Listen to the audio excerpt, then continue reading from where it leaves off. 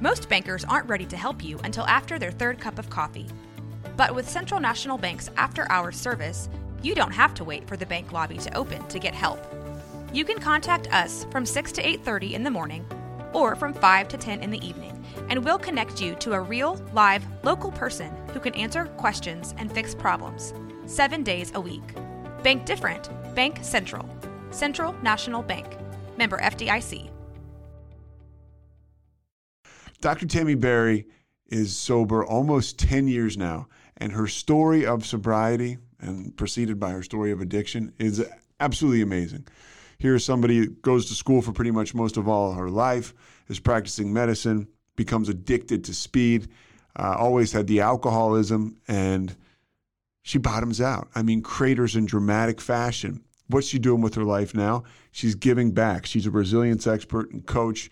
She's very involved in the field of recovery. I met Tami by going to outside of Philadelphia. She was always at this meeting I went to, and she was really cool, and she was going through some serious legal stuff at the time, and she was going to meetings every day and sharing about it. And she said when she had to go to court, over 50% of the courtroom, members of the 12-step community. Tami Berry is awesome. She's a friend of mine.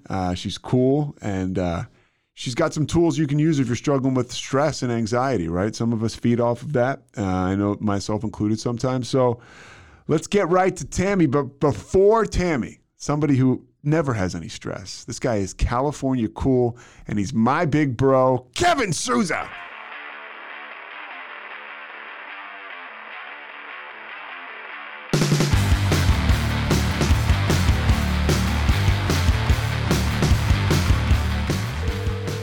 Good morning, Pete. Hey, Tami. How are you? Good. By the way, it's nice to spend the morning with you once again. We used to meet almost every day at 7 a.m. at 562 in Haverford. That's right. Yeah. That's right. I miss that place. I've been doing the Zoom thing, but I've been there only a few times since, the era of COVID. Yeah, I miss that place a lot too. I mean, just being out of town. By the way, so Mike is a producer. Say hi, Mike. So that's Hi, Mike. I actually did listen to a few. Really? A few? Episodes. All right. Yeah. Make sure you subscribe and download, Tami. Come on now. Let's not play any games here. All right. I've always been a fan of you, man. It's been a it was a pleasure getting to know you through the 562 group, and this is such a good fit for you because your sobriety is so strong, and you just naturally, I think, help people carry the message. I just think this is a great spot for you to be of service, and I'm just happy to be a small part of it. I appreciate you saying that. And I think that literally, I mean, I can't, you could leave me on the side of the road with the car and I don't know that I'm changing the flat tire, but I can communicate. And I feel like it's my, God gave me, he spared my life. So this is what I like. This is what I do, while I'm on the other side. I don't know how strong it's day to day, just like everybody else, but I appreciate you saying that. So what are you up to now? I want to kind of find out what you're up to now, because I'm just naturally curious, and then we'll get into your story. Yeah. Right now I help people actually train their nervous system so that they can really master stress in their lives and transform it into fuel for living their best. And really, it was a byproduct of my recovery, to be honest, because I didn't realize, yes, I was addicted to alcohol, and yes, I was addicted to Adderall and a whole host of other things that release dopamine, like shopping and gambling. I'm a multifaceted addict, so to speak. And I didn't realize that, until I got into really solid recovery, I didn't realize that really actually one of my strongest addictions was my addiction to stress. Yeah. And as I started doing some of that deeper work, I realized, wow, this is so pervasive in my life. And then I started to realize how pervasive this is really, like, in America and the Western world. And it became one of these things where it was like, wow, okay, so I started studying it and researching it and understanding it and understanding what it does to the brain, what it does to the nervous system, how it affects the body and our behaviors and our choices. And I realized, wow, we are all prisoners of this. And really, it was a selfish endeavor. I'm going to be honest. Yeah. Because I wanted to live, I am fiercely committed to the journey to the liberation from the bondage of self. And I only knew that was a thing from coming to AA. Yeah. Like I didn't even know that I was a prisoner. We'll get into this thing, what you're doing now, as we'll weave it throughout your story. But I do want to ask you, and I'm not asking for you to, give it all away, but what's the number one thing somebody can do to convert that anxiety and that stress and use it as a force for good in their life? So really, there's sort of three phases, but the first phase is rebalancing your nervous system. And that can come from a myriad of ways. I mean, Alcoholics Anonymous teaches us prayer and meditation, right? That is a really powerful way to balance your nervous system, to reduce the sympathetic system and increase the parasympathetic system. So they work in tandem, or they counteract one another, essentially. And when we're in a sympathetic response, we're in stress. And when we're in a parasympathetic response, we're countering all of that biochemically, hormonally, physiologically, biochemically, like in every area of the brain and the body. And so anytime you are praying or meditating and you feel relief, you know that you've activated the parasympathetic nervous system. And I give my clients biofeedback monitoring so they know in real time that they're actually strengthening their parasympathetic nervous system. So, a lot of the clients I work with, they want to know that they're doing it right. They're kind of like me, the type A perfectionist, Yeah. Well, in the cycle of overachieving, You were, you or are you? You were a doctor, right? Yeah, a surgeon, actually, yeah. What kind of surgeon? General. Okay, so you were a general surgeon. Let's go back to the very beginning. When did you have your first drink? My first drink, I was in high school. It was a party. Apparently, everybody else knew how to do this. I ended up vomiting everywhere, I was never a successful drinker, like from the jump. And for whatever reason, I thought this was my solution. But clearly it never agreed with me. I never knew how to moderate. I mean, from the moment that I first started drinking, I felt euphoria. I felt relief from the anxiety, the stress, the sort of inner turmoil that I had been carrying for years that I didn't know. I didn't have a name for it. I didn't have language for it. But I certainly knew at the time that there was relief in the drink from it. And if it ended up with me vomiting and making a fool of myself, it didn't matter. Yeah, that's and that's that alcoholic stuff that we don't notice growing up. Like I drank, and people would draw all over me in high school, when I was passed out, and I didn't maybe I carried the shame underneath, but I didn't care. It was like, hey, when are we going to do this again? Because it makes me feel good. It sets off something in my brain that is freeing and gives me confidence. So what was the balancing act like for you as you drank, but evolved as a student? Like, how did you manage both?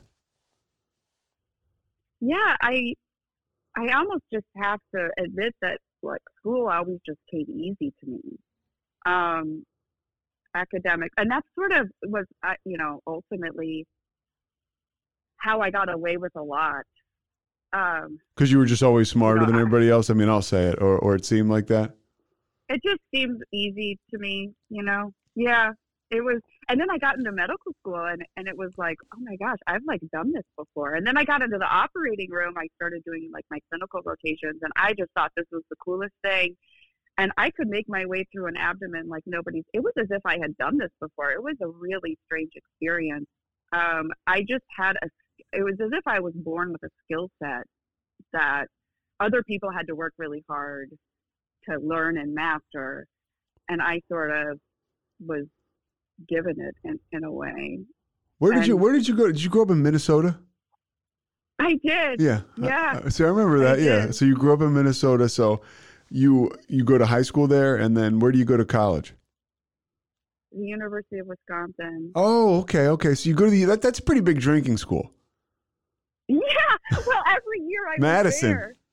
We were the #1 party school in America. And then I graduated and it went to Florida State University. And I thought, oh, look at that. See, it was me. Yeah. If they had just hung on to me a little longer, they could have kept their standing. So you went to Florida State. Did you go there for med school or for? Oh, no. I didn't go to Florida State, but they won the #1. Gotcha. I graduated, Okay. And so I thought, oh, see, could have kept your ranking. So you go to med school where? I went to Ross University. I decided pretty late in the game. I was starting to actually teach. I went to graduate school at the University of Wisconsin. I was studying Lyme disease and looking at the inflammatory process, which now comes full circle. I realize stress is the greatest activator of the inflammatory process in the body. But at the time I was studying, immune mediators, really technical stuff. But during that time, I was a teaching assistant, and I was teaching at the medical school at the University of Wisconsin. I was a teaching assistant for physiology, and thought, this is so cool. If I'm teaching med students, maybe I should go to medical school. These guys seem cool. Yeah. And started reaching out to some of the academics there and found out basically like I didn't have a chance of getting in there because I had partied enough that my GPA wasn't really stellar. And University of Wisconsin was a top 15 medical school in the country at the time. And this was in 2001. And so I was like, oh, gosh, no, but I really want to do this. So I ended up going to a foreign medical school. Ross University is in the Caribbean. It's kind of moved around a little bit, but at the time it was in an island in a country called Dominica. Wow. And I applied and I got in and really, talk about a culture shock and a totally new life. And it's interesting because I still had willpower then. I really wanted to immerse myself in the study of medicine, and I loved it. And my drinking was more of a binge. It was like it would be after midterms, after exams. I would let myself go off the rails for sometimes several days. I would sometimes take myself to a different island so that my colleague, my fellow medical students wouldn't see me, like the hot mess that I would be. So at that point, if you drink, like they talk about in the big book, like the phenomenon of craving's going to kick in and you have 1 or 2 drinks and you're off. It's a binge drink. Oh, I'm gone. Yeah. Baby. Oh, yeah. And I don't know if I'm going to be back in 24 hours or 3 days. Right? Like, I don't know. What's the Adderall situation like in college and med school? Well, I didn't, I played with it just a couple times in undergrad. It wasn't until I really hit depression, the Adderall didn't kick in until I was a surgeon, actually. So, but I had, my body remembered, right, that euphoria. And at that time, so I go through med school. I do all of that. Let me just segue here. I'm all over the place. I totally love the med school thing. I was able to do my binge drinking and get by really well. Graduated with a 4.0, highest honors. Taught my way through it. End up in Florida, with Miami for some rotation.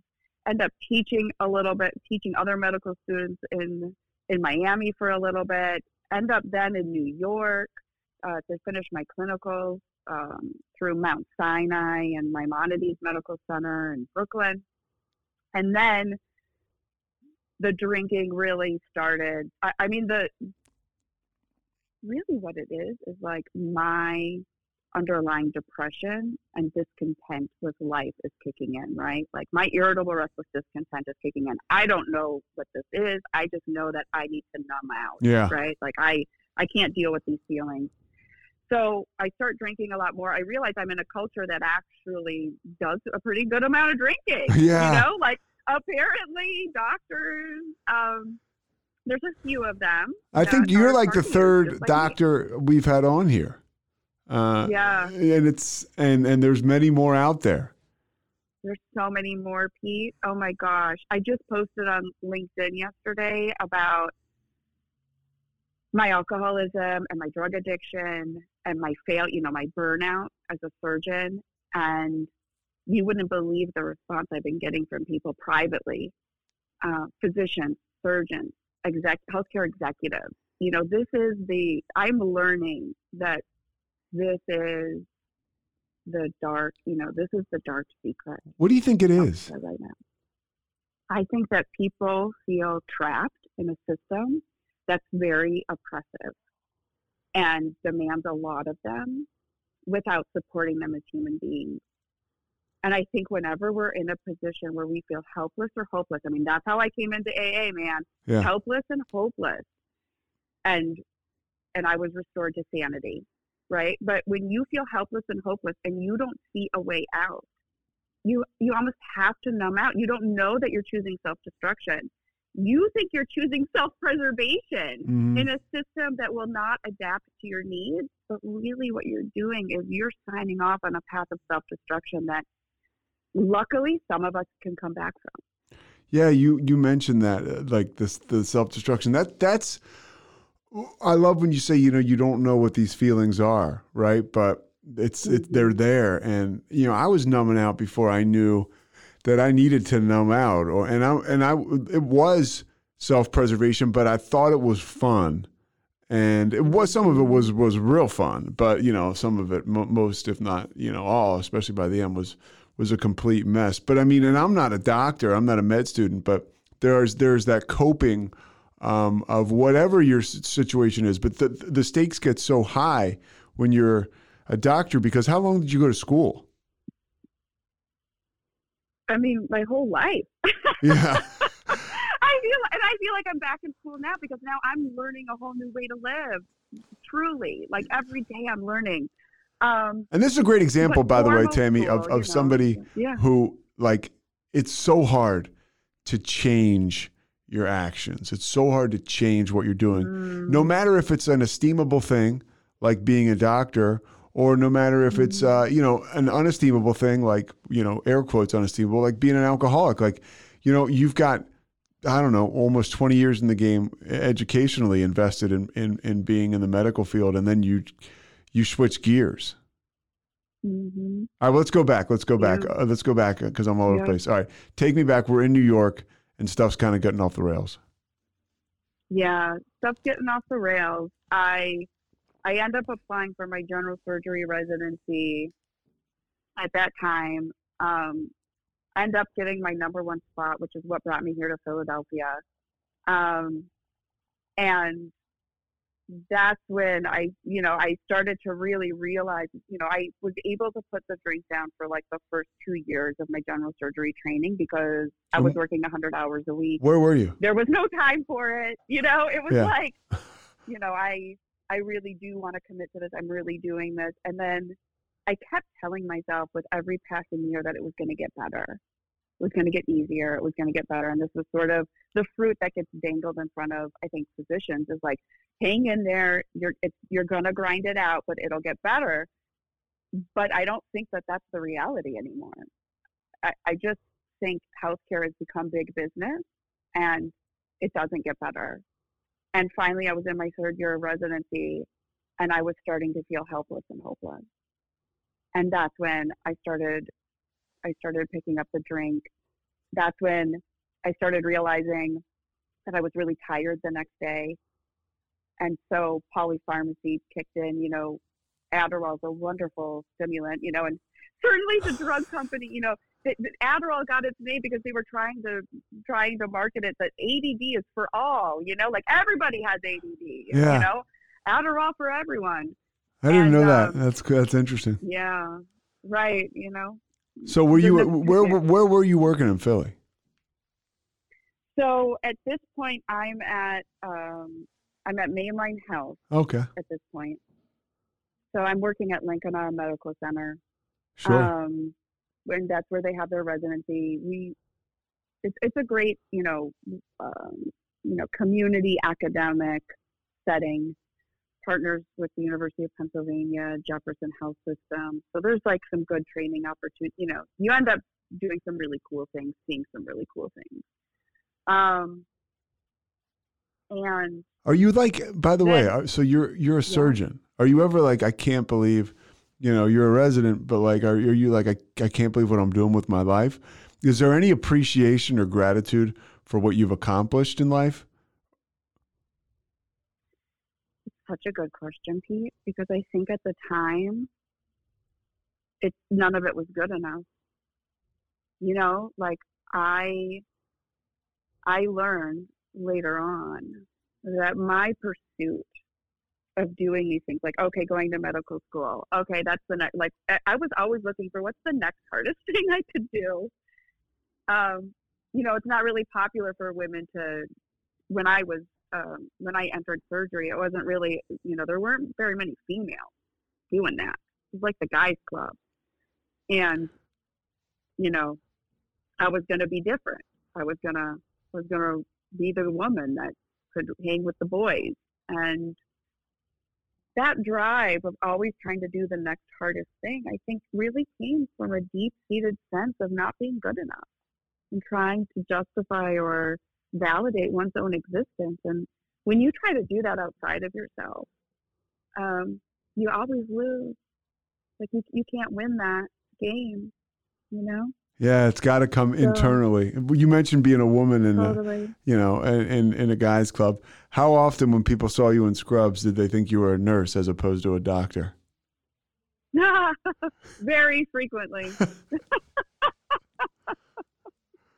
And I never minded. I actually never minded it. I was like, hey, not my business, totally cool with me. I respect the nurses I worked with. Those nurses, the nurses I worked with, they were smart, they were intelligent, they worked hard, they had big hearts. I had no problem being mistaken for one of them. Yeah. Really, truly. Yeah. So what happens with like the Adderall? Like how does that start to, is that something where you're looking for, you use that during the day and then the alcohol at night and then it both just comes together? Yeah. Yeah. And, really the story gets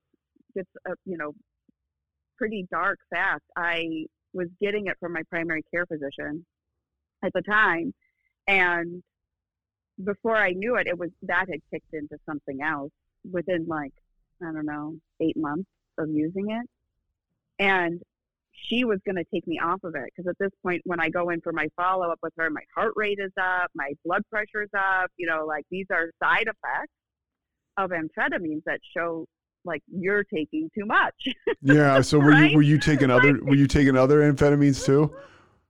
No, just what was prescribed. But I had gotten her to like knock it up a lot, and I was taking a pretty high dose. Yeah. Just from her, and then I started, because I knew she wasn't going to keep giving it to me. I started self-prescribing. Oh, so that you would write your own like prescriptions? Yeah. Not good behavior. Yeah, not a good choice. But addict behavior. I mean, you basically just addict behavior. You've got a better, toolbox as far as that stuff is concerned than the average addict. And I think a lot of times people are like, oh, they just have a hard time conceiving the fact that doctors would break the law or the police officers would break the law. It's kind of how we're raised. And for the most part, right, doctors and police officers are great, but some of them struggle with mental health and addiction just like the rest of the world. Right. And they need resources. They deserve resources, And so you didn't have any resources. I like to share my story. Yeah. I don't have any resources. At this point, I have like no tools for living life, essentially. Yeah. All I know is that I'm in pain, and we are biologically wired. Human beings are biologically wired to avoid pain at all costs. This is the human condition. Man, like, I'm no different than anybody else. I just had access to things that other people didn't have access to. That's the way I see it, and as unethical as it was, and I had I had prided myself on being a really amazing physician and a highly skilled surgeon, and somebody who was at the top of their game all the time. So when this fall from grace came, because there's a major fall from grace here, it was devastating to me. You know, so I'm writing myself prescriptions. I'm paying cash for these now because the insurance won't even pay for these with how frequently they're coming out, right?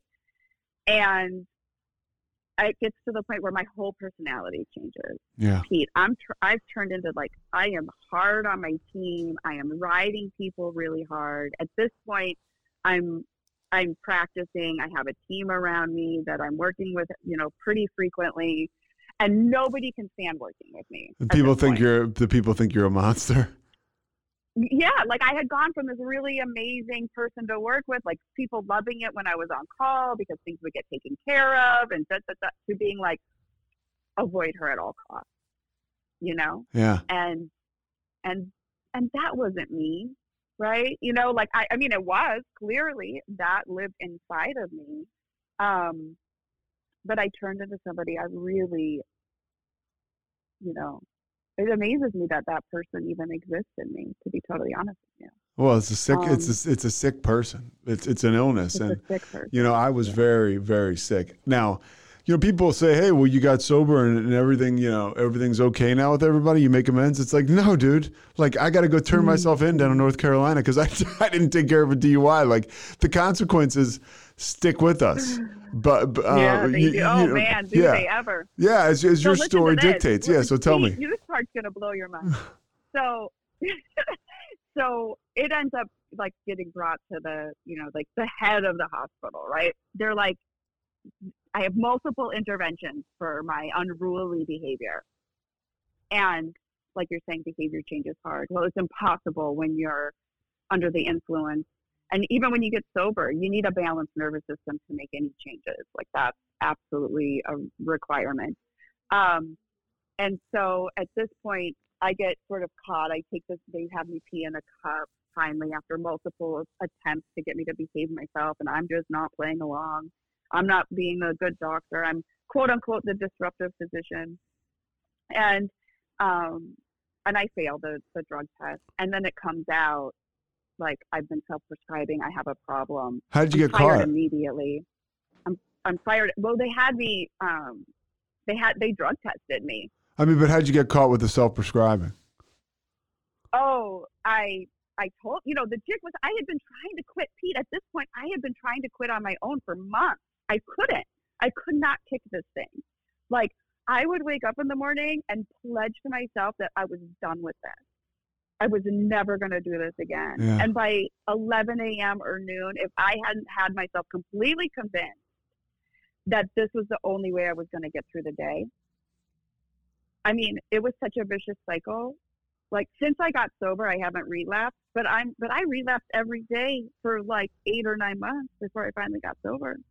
You know? Yeah. So I would wake up totally committed and not have the willpower to get through the morning. Which is such, you know, a shit show internally and emotionally, because there's shame in that you're like, oh man, like I really like so much shame. I really did want to stop and I can't. It's like, I really did. And every time I wrote a prescription, like my hand would be shaking and I would be like, I know this isn't right, but I need this.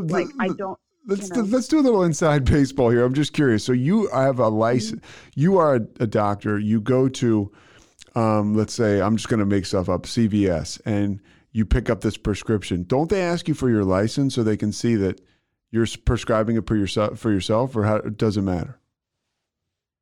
Well, I would go to these like mom and pop pharmacies. Gotcha. You know, like I kind of, you know. You're an like, addict, for sure. Yeah. You know, where there's a will, there's a way, my friend. Yeah. So, okay. So you get caught with that. And what happens? So I get caught with that, and I just spill the beans. Like I don't realize that I should be consulting a lawyer. I don't realize the ramifications of what I've been doing. I had thought multiple times that I should leave a note, like in my shirt, like if you find me, shock me. Like I'm for real. Like I knew I was going to need a defibrillation or something. Like I would, you know. I was going in and out of arrhythmias. This is how much Adderall I was taking. I had totally wrecked the electrical circuitry of my heart. How much a what's day going on in the rest of my body? are we taking, you think? Oh man, it's a lot.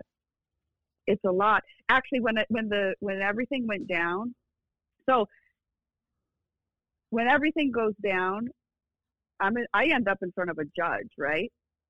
When everything goes down, I get prosecuted actually by Kathleen Kane.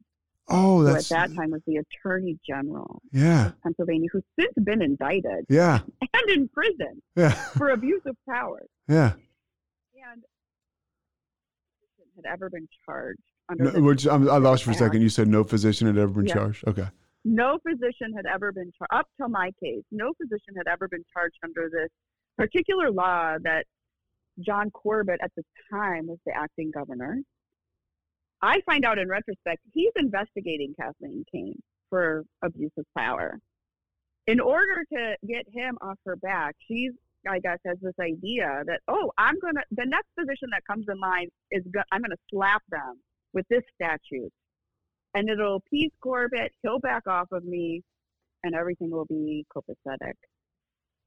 I guess I end up being that next physician in line. And she sinks her teeth into my case, and the DA will not work with I actually go through 3 lawyers. And a lawyer takes a retainer up front to represent you. Yeah. I mean, I blew through oh my gosh, I don't even want it. It's like maybe $35,000 on legal fees before I even got in front of a judge. Yeah. No lawyer could work. I thought I was like, how do I keep hiring the most incompetent lawyer? How is this? What kind of luck is this? And I'm sober over a year.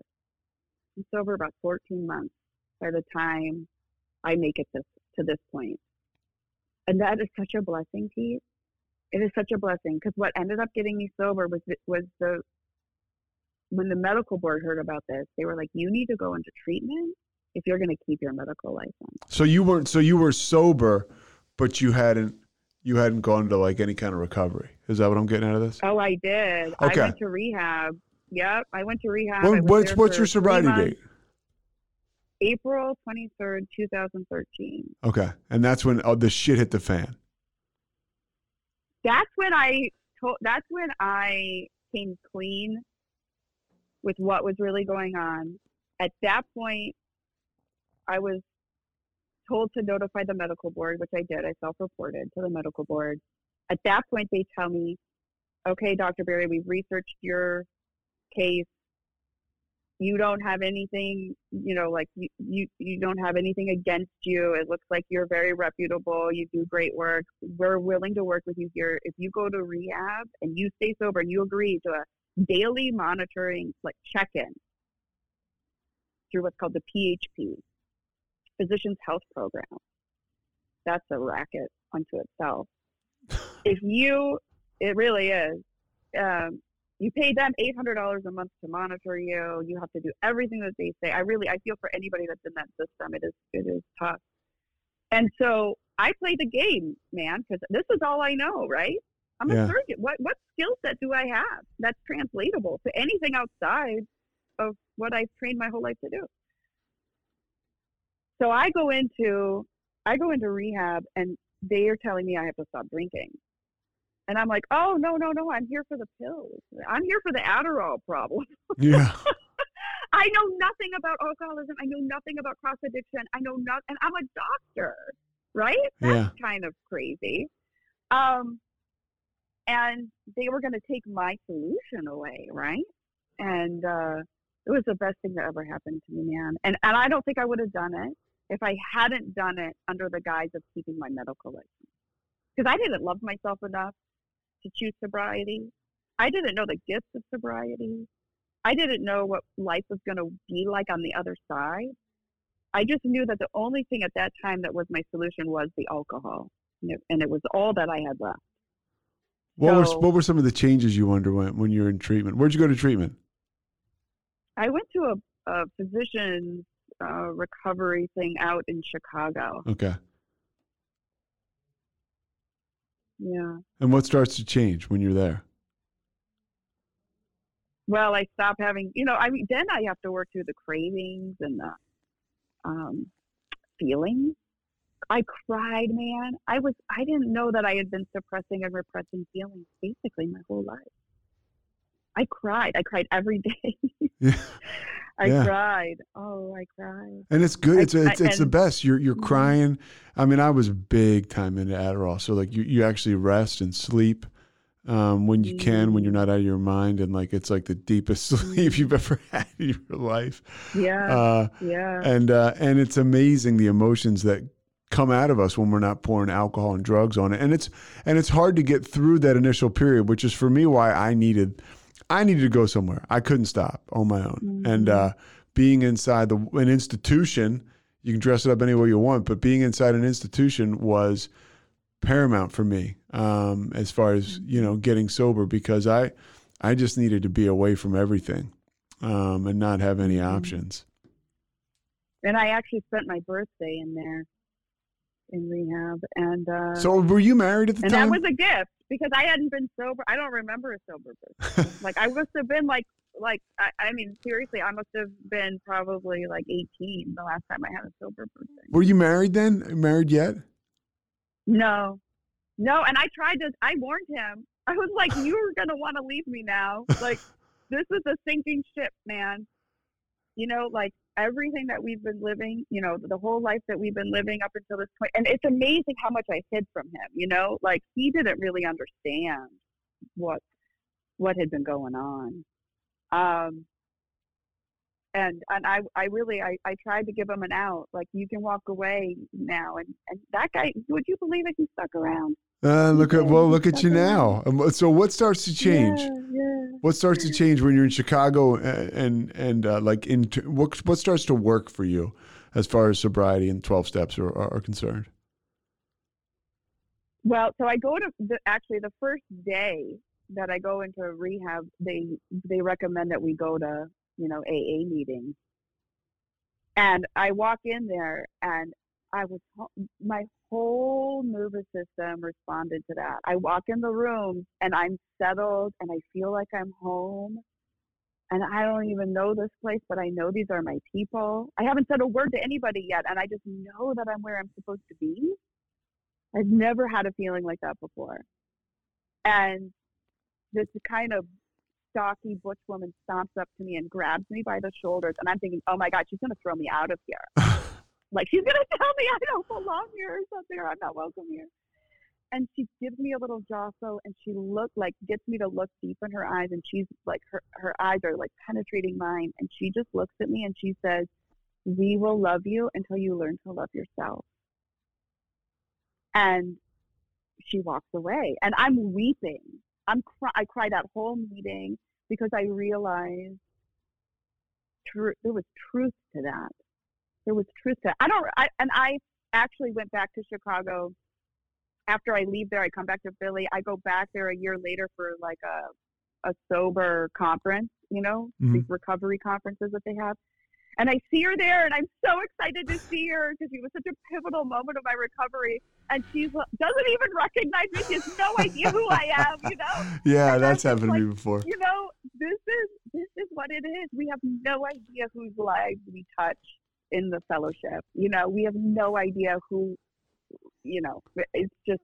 Taking like 2 seconds out of your day after a meeting instead of running out of there, which is what I'll do, or sticking around on a Zoom and just chatting with somebody that's new or somebody that's going through something. I know that there are many occasions like that kept me going. And that's a great, I love you telling that story because it's a great little nugget for people and a reminder for people in recovery to go out of your way, to be of service, right? Our primary purpose is to stay sober and help other alcoholics achieve sobriety. I choose to forget that every day until I decide to remember it and get my ass busy. So how does and I've talked to other people about this that are in your profession, but you got a lot of ego being a doctor. And like you have been found out, you're busted. How do you pick up the pieces emotionally and get back into the mix professionally and life-wise. Forget, we can start with life first because everybody knows, I'm sure, in your circle, you're the doctor that fell flat on her face. Right? I mean, that's, yeah. Right. Man, you nailed right. The greatest gift that ever came from all of, truly one of the greatest gifts that has come from all of this is when you're stripped of everything you think you are, you finally discover who you really are. Because I was so connected to these identities of success, prestige, financial security, everything I thought that I wanted, that I got, wasn't actually what I wanted. And when I was stripped of all of those false identities, I was left with who I really am, which truly is a direct extension of divine source. Right? I came to realize that the God I am searching for, I get to be an embodiment of that essence. Yeah, like the sunlight of the spirit. Happy, joyous, and free is an inherent to the human condition, and that is who I get to be. I get to know who I really am and be an expression of that when I release everything that blocks me from knowing that. When you see happy, joyous, and free is what a part of the human condition, what do you mean by that? I mean, we're born that way. I have a 3-year-old daughter now. Yes. If I don't tell you this girl is happy, joyous, and free, right? She is, we are born that way. We are born that way. And it's actually the stress that we accumulate to our lives that dampens our ability to be true expressions of that. And it's like there's this phrase of like, we peel back the layers of the onion, which is really, we shed our shame, we shed our guilt, we release our remorse, we do the work to understand our character defects, which really are just our human instincts run riot, right? So we do all of that work, and what we're left with is a being that is truly happy, joyous, and free. We don't manufacture happy, joyous, and free. We are it. And our work is to release anything and everything that prevents us from being true expressions of that and experiencing that in our own lives. My buddy Scott says, excuse me, this program is about, maybe it's not, I think it is, Scott, getting rid of stuff. It's 100% getting rid of stuff. Yeah. Ernie, my buddy Ernie says that. This is about AA, you got to get rid of all the bullshit. You got to get rid of it. And that enables you to have the happy, joyous, and free. And to let the sunlight of the spirit come through you, or whatever you want to call it, to touch others, because that's the deal. Mm-hmm. Yeah. The gift of desperation. Oh. That's how I found God. Yeah. Right? That's how I found real life. Yeah. Yeah. And when I was down and out and I wanted to give up, I tried to give up several times. There was something within me that was just rise to the occasion. And I just knew this isn't the end. This isn't the end. This is part of your story, Tami. This is not your story. This is not who you are. And we think that we are our identities. We think we are the things that surround us. We think we are the thing, that our value is based on what's in our bank account or our asset, list. And we are so much bigger than we ever know that we are. Like we are, there is so much more to us than we'll ever truly know. And I just want to keep exploring that and playing in the realm of like, what am I really capable of? And having my daughter has totally it has helped me realize if I can bring a fraction of the love that I have for her, for myself, anything is possible. For me, we flourish when we are steeped in love and support and care. And that's what AA gave me. Yeah. It's what AA gave me. I walked into that courtroom and half that courtroom was full of people from 562. So what? Yeah. So I remember now you're going to meetings and you're you're changing your behavior. You're there every day at 7 a.m.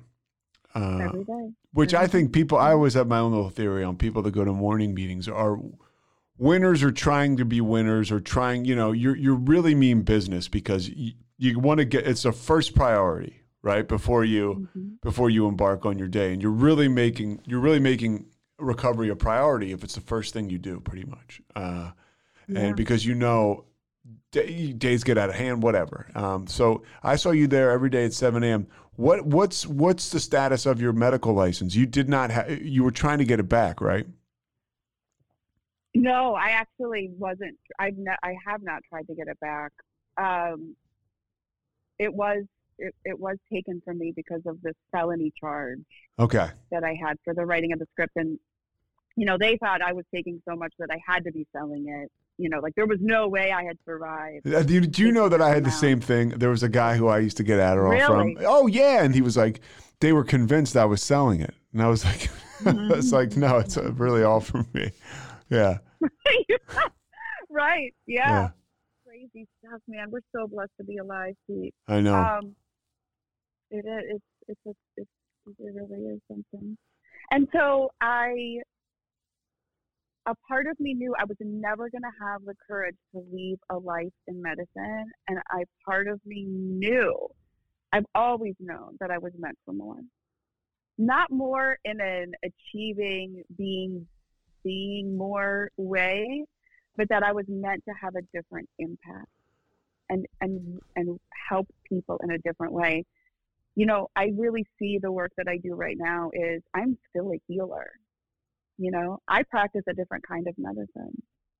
Oh, you're on fire. I'll tell you that right now, just from talking to you. And it's you've got it going on. I mean, you have that attractiveness to your sobriety, and it's like you can tell you're in the middle of something really cool. Oh, thanks, Pete. No, it's true. You can tell because I get to trudge the road of happy destiny. Yeah, with amazing souls like you, my friend. Yeah, well, thank you. This is not a solo job. This is like anything that I do now. I know that I carry. There's this phrase. I see further because I stand on the shoulders of giants. Right? And I stand on the shoulders of the Fellowship of Alcoholics Anonymous. And I stand on the shoulders of my ancestors and my lineage. And, like anything that I am is because of everything that has brought me here. And I might not like all of it. For the longest time, I didn't like the fact that I was an alcoholic or a drug addict. It's been the greatest blessing of my life. Yeah, it's amazing. And that is like almost what you talked about at the beginning, right? Turning your stress, understanding it, and using it as some kind of asset. But just to go back a little bit, what kind of charges were you facing? Oh, dang. The list was mighty long. I was facing at the end 28 years in prison. Jeez. And $380,000 in fines. Yeah. And you're going to meetings every day. I didn't know that it was that deep. So you're going to meetings every day. Yeah. And that's the beauty by the way, of Alcoholics Anonymous. You can be in the middle of a complete and total shitstorm. But if you're going to meetings every single day, you're working the steps. There's God in your life or your higher power. And you can get through just about anything. Oh, how about anything? You can get through anything, not just about. I always want to sell short. Yeah. Anything. No, you can get through anything. You can get through anything if you're surrounded by love, support. I mean, that's what it comes down to. Did you ever have any mishaps in the hospital, like when you were working, like performing surgery or anything? Like, never. Yes, but it's 28 years we're looking at. So what the hell happens? Yeah. So, I mean, I've got physicians there, testifying on my behalf. I've got people, it was wild. And the judge even says, I don't want to have to do this, but because the case was being driven by Kathleen Kane, like there was no negotiating here. And he ends up, waiving the fines. Because I still have school loans, which are, not quite that high, but rather high. Yeah. So it's like I've already got fines basically to pay. And he puts me on probation for 5 years, which ended up getting reduced, I guess, to something like 3. And that was it. And because of the felony charges that went along with that, it was an automatic loss of my medical license for 10 years. Oh, okay. And so we're still 2 years out from that, for me being able to get it back. Do you think you will try to get it back? No. You don't think so? Okay. No, that's not. That ship has sailed. I'm on a new ship. Yeah, well, it sounds like it. So talk to me. How did you find yourself here? How did you redirect?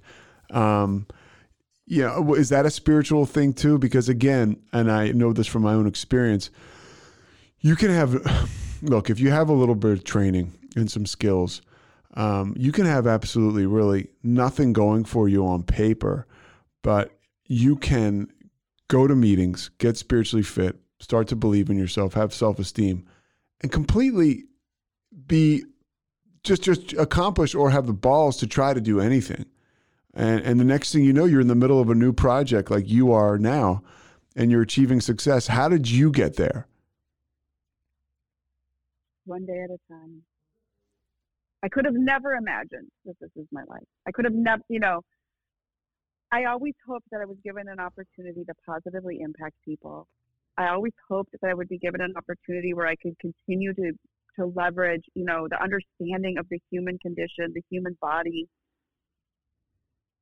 the human, and to help people achieve what's possible in terms of human potential. Because I'm interested in those things, I'm interested in radical success that's on my terms. Because when I'm trying to live somebody else's version of success, I'm never actually successful. So I had to do the deeper inner work, which is like, what does success even mean to me? What is a successful life? What did you come up with? I had to get really clear on that. And it was really like having friendships and family that I care about, that I'm connected to. Because I had been I was a shell of myself, Pete. Like, I wasn't an actual participant in any of the relationships in my life by the time everything came down, Oh, yeah. I want to know myself. I want to be connected to myself. So how do you work with clients today? So today I work with clients who I have an 8-week training program. Right now, my signature course is Stress Mastery Academy.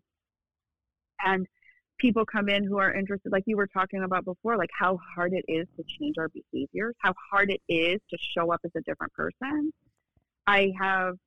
There are 3 phases to this training program in 8 weeks that people learn to rebalance, repattern, and reprogram their nervous system so that they have everything they need to continue to evolve and grow into the best version of themselves. And it's a system that's repeatable over and over. I've used the system to help me in my later stages of recovery when I could finally get my marbles back and could understand what had happened to me. Yeah, it takes a little while. It takes a little while. But definitely my signature program is not for people in early recovery. I'm going to put that out there. This is for people that have been in recovery for at least a year who recognize that maybe stress might be a huge component. But it is for people in recovery, specific to recovery. It's specific to anybody that recognizes that they could have an addictive relationship with stress. That it is creating for them habits of thought, behavior, and action that are not congruent with their greatest good. Do you think the people that have Go ahead. Go ahead. Finish your thought, because that was interesting. Oh no, I was just going to say, you don't have to be an alcoholic or an addict, or an Adderall addict, for this system to work. Yeah. Do you think people are kind of because when you create the stress, you kind of create like chaos. I've done it myself, and then you know, that's kind of like people kind of get a rush off that, because when everything stops moving, you're just left with yourself. Mm-hmm. And a lot of times. And biochemically, those are very addictive chemicals and hormones, right? When we're stress releases things like epinephrine and norepinephrine, which are the natural stimulants of the body, right? So you get that rush like you're talking about. And then, you know, then we're releasing cortisol, which is the stress hormone. And this starts shutting down certain, you know, we don't digest food well. It shuts down the way that we think. It reduces blood flow to the cortex of your brain. And then the energetic demand goes to the more central parts of your brain, which are always territorial, selfish, fear-based. You're in survivor mode. And those circuits end up being self-perpetuating if you don't know how to break the cycle. Right? So it just keeps going and going. This is why it's such a gift. Oh, it just keeps going and going. You've got to disrupt the cycle if you're going to free yourself from this ongoing cyclical pattern that it creates. What's the first thing somebody should do? Yeah, you spiral. What's the first thing somebody should do that's listening to this and is struggling with major anxiety, and they're like, wow, listening right now, and they're like, maybe I'm addicted to it. Maybe, you know, what do they do? Yeah. Well, the first piece is to recognize when you're caught in it, right? So awareness is the greatest liberator of anything. You want to change anything in your life, you're going to have to develop a little bit of awareness around it. And to do that with kindness is always, you know, I like to strongly encourage people that kindness and compassion are always like part of the solution. And so it's like recognizing that you're caught in it and not beating yourself up. You do enough of that. Yeah. Try something else. Give yourself a break. Recognize like, oh my gosh, I'm carrying a lot here, right? And just take a few nice deep breaths. See if you can take a deep breath with your belly. Really move your diaphragm. That helps activate the vagus nerve, which is the really strong driver of the parasympathetic nervous system. And just kind of gain some balance just from that. And then once you're in balance, and this is hard to do, you know, this can be hard to do because you have to practice it regularly for it to start working quickly. But once you train for this, you can actually re-regulate your nervous system within 30 seconds. We're wired for it.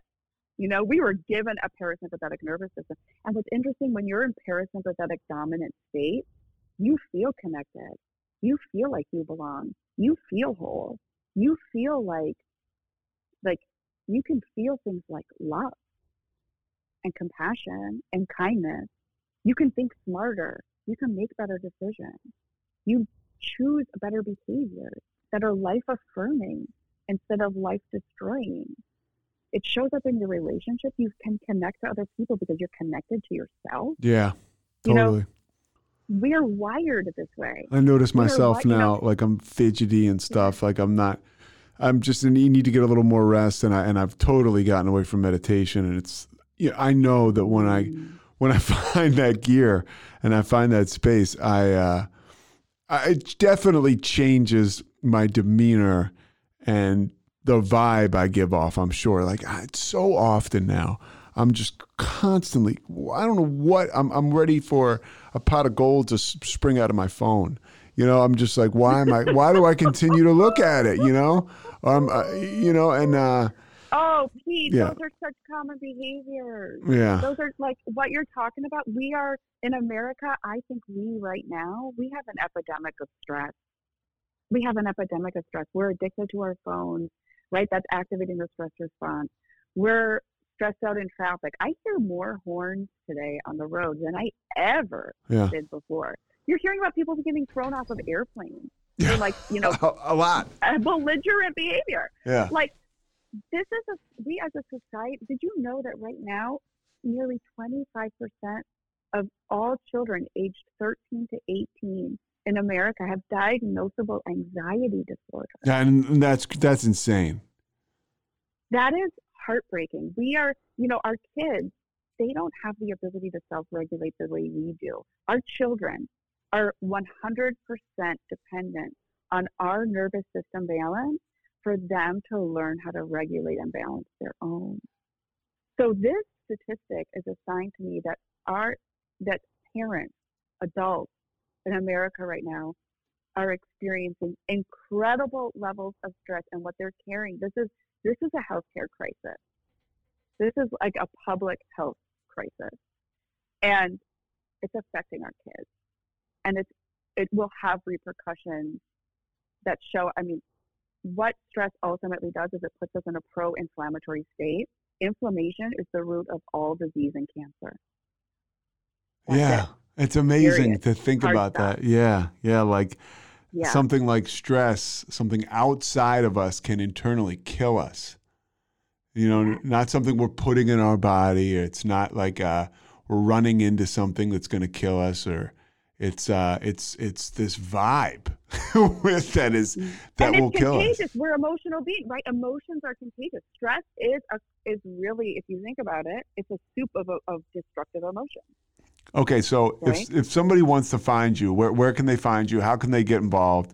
Because you're already helping people, but if people want to go deeper than this, how can they find you? Yeah, you can. I love LinkedIn. If you're on LinkedIn, please follow me, interact with me. Let's have a conversation. We'll put that link if you up. want to just sort of see what I'm up to, drtamiberry.com. It's drtamiberry.com. All right. Well, and anything else? What do you tell somebody that's just trying to get a day? Keep coming back. All right. Keep coming back. Keep coming back. It's like, and there are no shortage of meetings, right? Like, at one point, you're saying you saw me every day at 7, and then, if we talk to the next guy, you'd be like, oh yeah, I saw her every day at noon at midday. Yes. And then if we spoke to somebody else, they'd be like, oh yeah, I saw her every day at 6 p.m. If you're trying to get a day, immerse yourself in recovery. I'm happy you said that.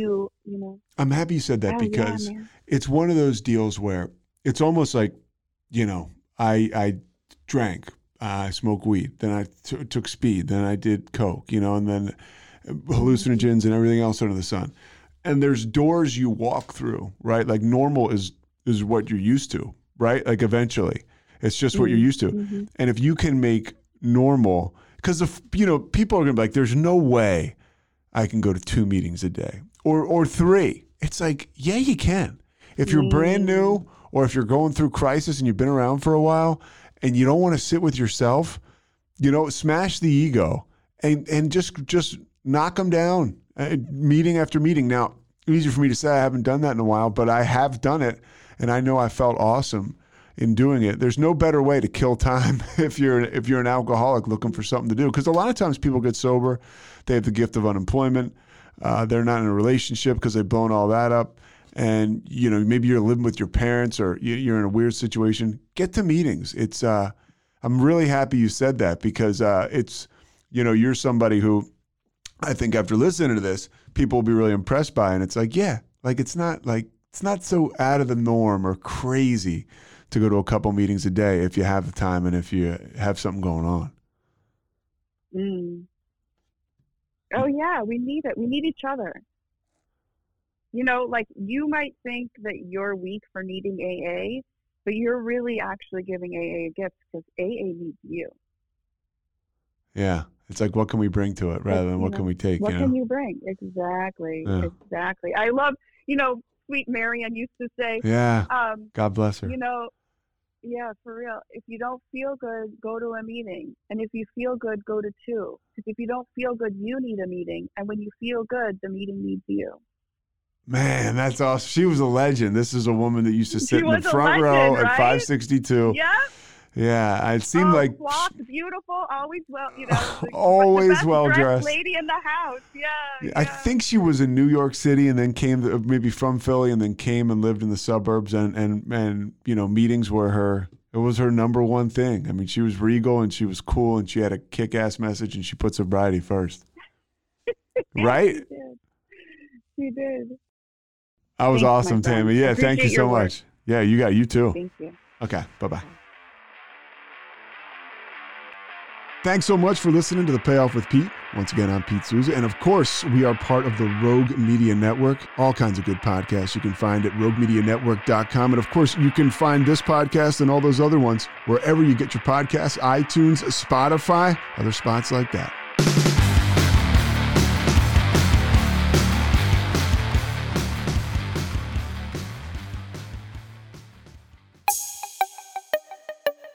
This has been a Rogue Media podcast.